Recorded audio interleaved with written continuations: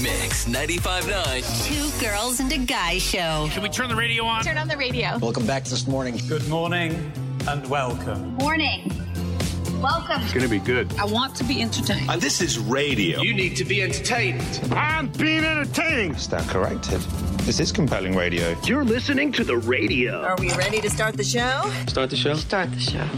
It is Tuesday morning on the Live and Local Two Girls and a Guy morning show, and time now for the three things that Brooke Ryan loves today. Brought to you by Preferred Home Services. The first thing I am loving is this woman in the UK who decided, you know what, if I'm going to be wrapping all of these Christmas presents for my family, for my kids, for my nieces, nephews, grandma, grandpa, if I'm going to do this, I need a place to do this in peace. Okay. Because, it can be hard. If you're trying to keep the presents away from the kids, they don't see them.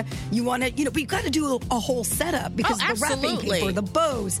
She decided to rent a hotel room for the weekend, brought all of her wrapping paper there, wrapped every present by herself in peace. She said it was the greatest thing she has ever done. I love this idea. So smart, because most moms lock themselves in their bedroom. Right. Stuff's all over the bed, but they're still knocking at the door. I love that. Yep, I did too. I thought this was a great way. If it's something, you need to get away for a little bit, maybe not a whole weekend, but just a night. Exactly. Grab your wrapping paper, get the gifts, go to a hotel, and just wrap away, enjoy your Hallmark movies, and call it a night. Love it. Second thing I am loving today, if you are looking to go to different holiday pop-up bars here in the Lowcountry, this year we've got 5 of them, which is very cool. Harold's Cavern is doing a miracle pop-up. So when you go in there, you'll see all of the Santa, sort of decorations. Also, Little Pine at Little Palm, they are doing one as well. There's the Sippin' Santa, which is at the Emmeline's Winter Courtyard, and more. And if you want to link up, I have got them posted at mix959.com.